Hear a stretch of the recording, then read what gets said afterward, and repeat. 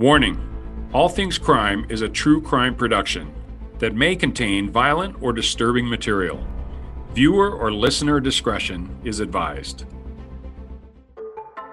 I may have been a low-level officer, but it doesn't take a genius to figure out that that was probably the worst possible scenario that could have happened. And just the fact that women and children have been American citizens, women and children have been left behind to be, I'm trying to think of what an equivalent would be.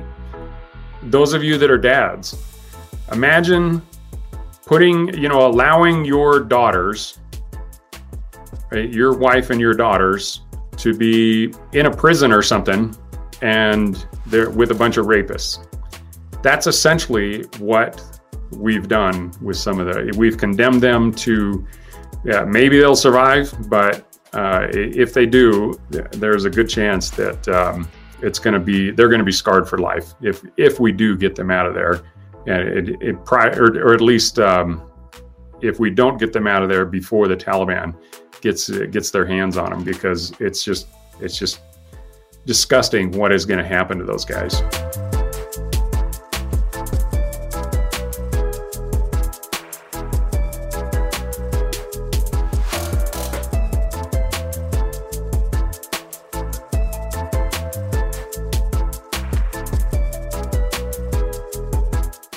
Hello, everybody. It's Jared. I'm back at you today. Excited to be here. It's pretty wild. I've been in kind of a funk for the past 5 or 6 days, and talking to my wife and trying to figure out what was going on. And I realized that, you know what? This is just such a unique time that really been struggling. And I think a big part of it is because of what's been happening in Afghanistan. And we're definitely going to address that. So I wanted to talk a little bit today, and I wanted to go live with this just because I wanted to get it out there sooner rather than later. And this is just something that is just near and dear to my heart. For those of you that don't know, I served 14 years in the U.S. Army, and part of that was with the 101st Airborne Division. So 101st Airborne Division is an elite division. They're rapid deployment. They always have at least one company, if not a battalion, that's on ready. And that one company, by the way, when I was there, pretty amazing. This company of soldiers had all of their equipment palletized, and not just the equipment, but they had what's called an A bag, which is a duffel bag full of their clothes and stuff ready to go. And they were wheels up, meaning that they were in the plane, gone in 30 minutes. And those guys could be on a C-130 flying somewhere, anywhere in the world within 30 minutes. And that's what we in the military call the rapid deployment. So I know the SEALs and everybody else, man, those guys are even faster. Those guys are deployed all the time. So, but as part of my training, I went to what's called Ranger School. And I wanted to read this for you, and this might give you a little idea of why, if you're paying attention at all with what is going on in Afghanistan, and I 100% understand there's not a lot that we personally can do. We can call our congressmen, we can call our senators, we can say, hey, put pressure on the administration. There's Americans left in Afghanistan. And aside from the $2 trillion, yes, that's economically to the United States, $2 trillion wasted in Afghanistan is unbelievable. $85 billion worth of military equipment that we left there is unbelievable. But to me, leaving Americans behind is unpardonable. I can't fathom. And here's why. So in Ranger School, one of the things we had to do was learn the Ranger Creed. And now imagine this is probably like 6 or 7 paragraphs. Imagine trying to do this on 2 hours of sleep every day. And we had to be able to recite this thing at any time. It didn't matter how sleep deprived we were. We had to know this cold, and we had to deprive it. Now, it's been 20 years or more, so I'm not as up on it, but I've always remembered this, and this has been part of, just ingrained in my soul, and I wanted to read this to you. So this particular paragraph is what is so near and dear to our hearts. And this is, I'm trying to kind of speak out for a lot of the other military members that I know that are out there, a lot of you law enforcement that, the guys that I interact with the most, men and women, by the way, I'm not discriminating here, but the men and women of law enforcement, many of them have served in the military. And those of my brothers and sisters in arms in the military, you guys know what I'm talking about here. But it says, energetically, will I meet the enemies of my country? I shall defeat them on the field of battle, for I am better trained, and I will fight with all my might. Surrender is not a ranger word. I will never leave a fallen comrade to fall into the hands of the enemy, and under no circumstances will I ever embarrass my country. Now, you just take that little paragraph right there, and that is why there are so many veterans, especially those of you that fought and was deployed over in Afghanistan. I know what you guys are. I didn't deploy there, but as a veteran, I know what you guys are going through, and I'm feeling with you, and it is just sickening what has happened over there. I'm not opposed to leaving Afghanistan. After 20 years, if those guys can't defend themselves and fight for their own country, then there's not much that we can do about that. However, the way we left is what is so disgusting to me. And frankly, I think it's going to be devastating. We have open borders. I've talked about that in the past, and it's still a major, major problem. I've been down to Panama. I've seen the immigration problem that they have. I'm telling you that it is crazy what is happening all over the world with politicians, especially using immigrants as kind of pawns to punish other countries. I know that's happening in Europe, with some countries that have border disputes and things like that. But these are people. These are people that are being used. And if we in the corporate world used people the way that some politicians throughout the world are using people, and I don't want to make this political. It's not political. This is a matter of just being human and right and wrong. And again, as a veteran, just kind of expressing, I just kind of had to throw this out there.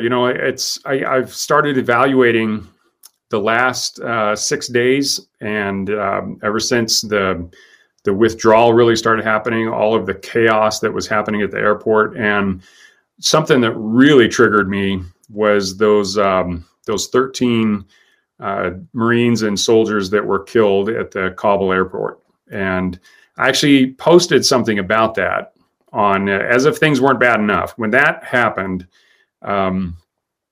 especially knowing the circumstances behind that we were relying on a terrorist organization, the Taliban, to help secure that. Man, I really struggled with that because there's so many different ways that this could have gone differently. If you think about the security that our armed forces over the past 20 years, their posture they've set up, different concrete barriers and with multiple layers of security that they would put in between them and any possibility of a car bomb or even a suicide bomber.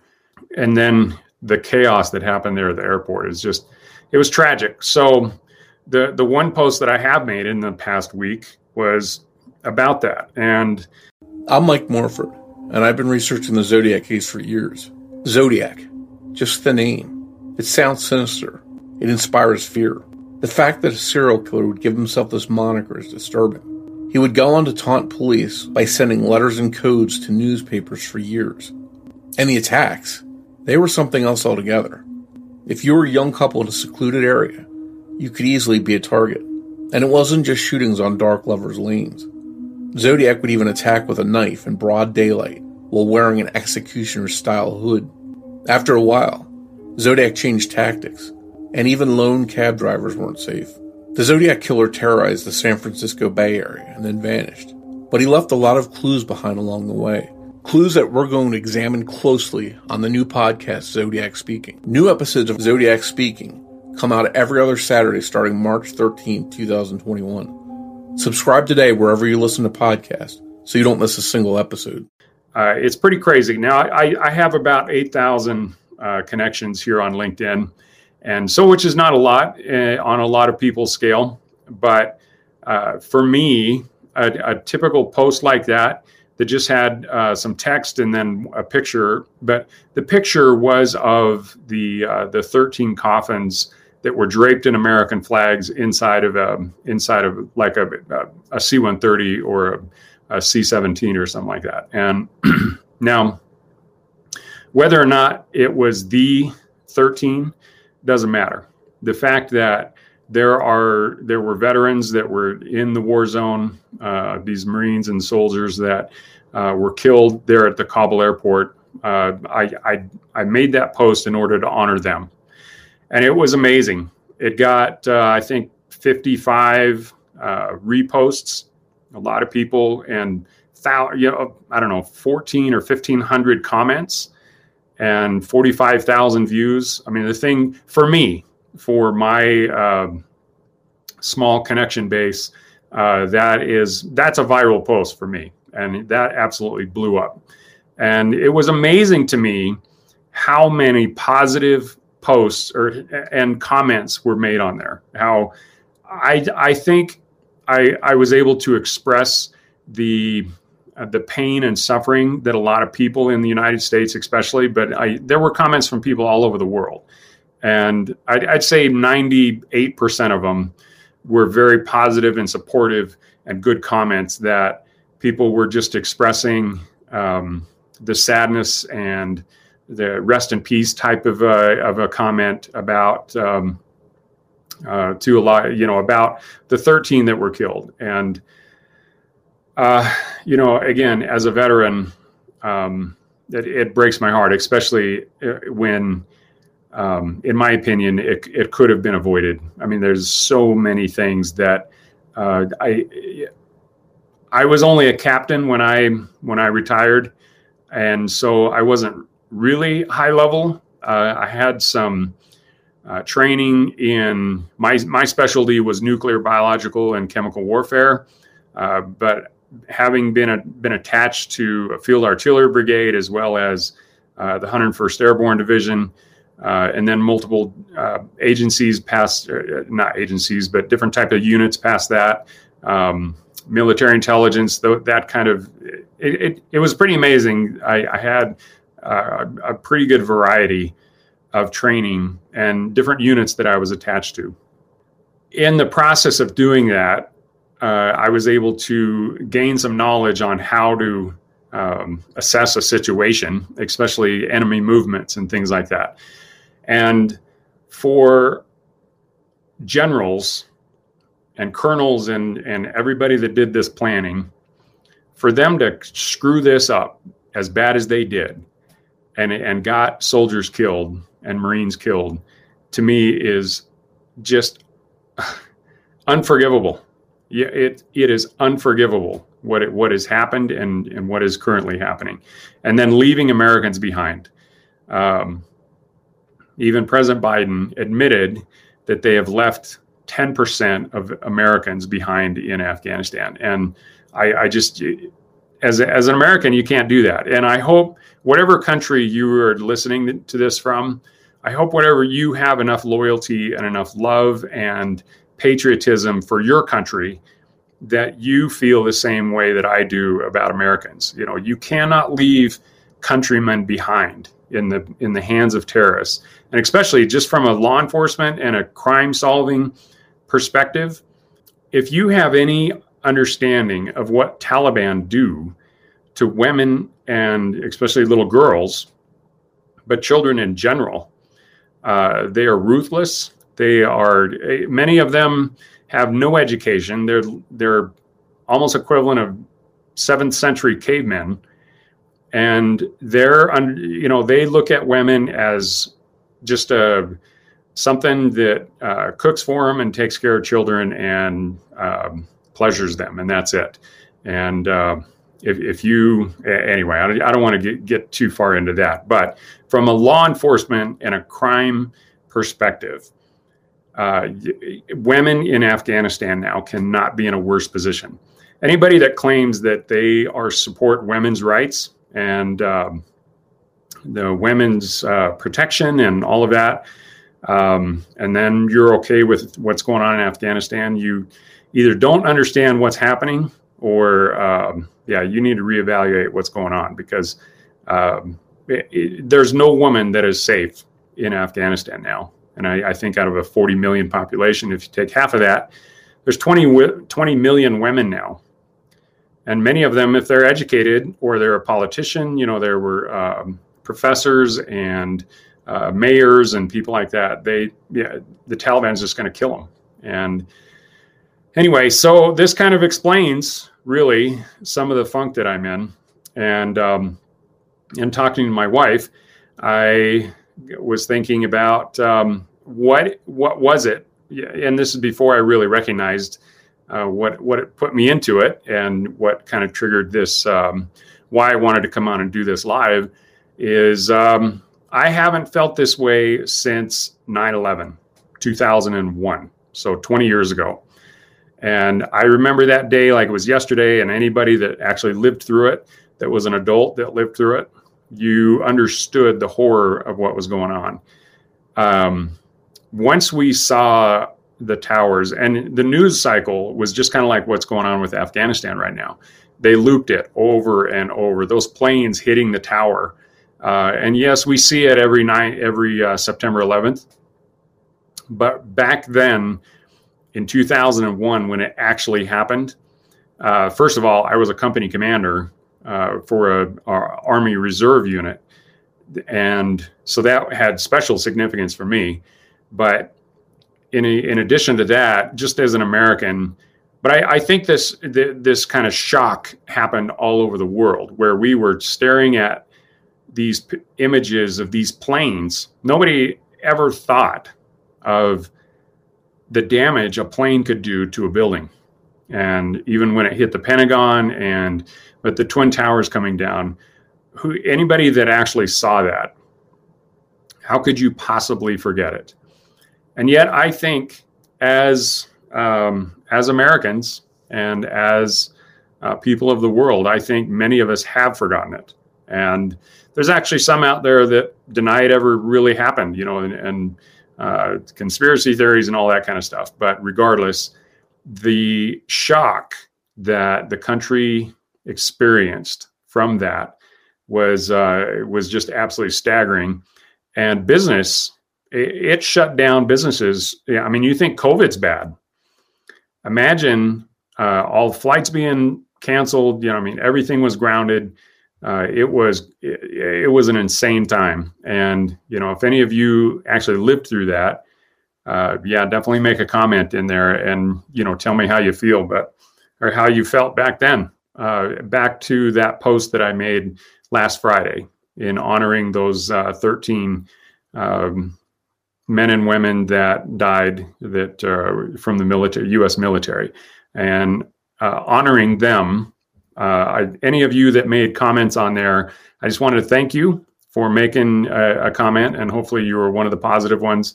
There were a few negative ones that, I don't know, one lady, I think she was from Australia. It was kind of weird, trying to actually politicize it like, that wasn't our country and it was all for profit. And anyway, I was like, whatever. So, but the rest of you that helped me honor those 13, then thank you for your comments and helping that be exposed and get out to so many people. Marla says it was surreal and unbelievable on 9/11. And that's kind of how I feel now. And I 100% agree with that. It's weird watching what's happened in Afghanistan. Again, not that I disagree with pulling out of there. It was time. But the way we pulled out of there and just the chaos, I may have been a low level officer, but it doesn't take a genius to figure out that was probably the worst possible scenario that could have happened. And just the fact that women and children have been American citizens, women and children have been left behind to be, I'm trying to think of what an equivalent would be. Those of you that are dads, imagine allowing your daughters, right, your wife and your daughters to be in a prison or something, and they're with a bunch of rapists. That's essentially what we've done with we've condemned them to, maybe they'll survive, but if they do, there's a good chance that they're going to be scarred for life if we do get them out of there, and or at least if we don't get them out of there before the Taliban gets their hands on them, because it's just disgusting what is going to happen to those guys, and it's horrible. So just that's just one of the things that I wanted to talk about, and I don't want to break this too long, but the bottom line is, business-wise, we are an influential community.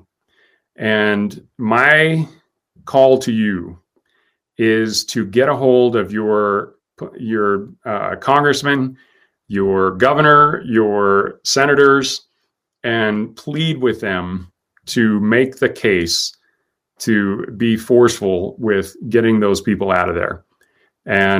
And most importantly, to start securing up the United States, because and whatever country you are listening to this from, you could be in Japan, you could be in Australia, you could be in Europe, Thailand, it doesn't matter. You are in danger now. The Taliban now has possession of 85 billion, and you look at the list. There's over 380,000 automatic weapons, everything that's military grade that we left back there. Some of it might be, there's 300 and some helicopter, like Black Hawk helicopters. Some of those aren't functional, and I understand that. But clearly they've been able to fly some of them, because I saw yesterday that they hung a guy from the bottom of a Black Hawk helicopter, flying around with a body, suspended. It looked like he was suspended by his neck. So they hung a guy and flew him around with one of our Black Hawk helicopters. So yeah, to say that these people are civilized and we're going to be able to deal with them, I would challenge that. But my challenge to you is get a hold of the people that can actually make a difference and demand that they put pressure on this administration to get those people out of there. And, eventually, the Afghan population has to rule themselves. But if they don't, and in securing ourselves, especially our southern border, been down there, and it's they're one of those, even a few of those 380,000 automatic weapons are going to make their way across that southern border. Guarantee it. And when it happens, most likely our law enforcement are going to be the first ones that are going to feel the brunt of that. But explosives, and $85 billion worth of military equipment. And if you look at that list and think of the damage that could be done, you go back to 9/11, those 19 or so, Islamic terrorists that were able to pull that off. They pulled that off with our aircraft. Now, lots of things have changed since then, but it doesn't take very much to cause a major panic. The key word of terrorism is terror. So what would it take to cause terror in your mind and in your life? And it is the responsibility of our politicians to secure us so that we can go about our business. And if they're not doing that, then things need to change. So that's my plea for today is number one, honor those that are serving, honor those that have been killed, and honor those that are protecting us, whether that be military or law enforcement, our firemen, all of our first responders. They deserve our respect, they deserve our support, and they deserve the attention that they need in order to continue to do their job, to protect us so that we can go about and do what we do. And some of you are consultants, some of you are do things like what I do with podcasting and MVAC systems, which is, the DNA collection, or I don't care what you do. Your business requires security, and that comes from law enforcement and it comes from the military. So I hope you pay them the respect and the honor that they deserve. So, all right, guys. Thank you for listening to All Things Crime. We are so grateful for all of our listeners. If you enjoyed this, please give us a positive review so other people can find it as well. Have an amazing All Things Crime day.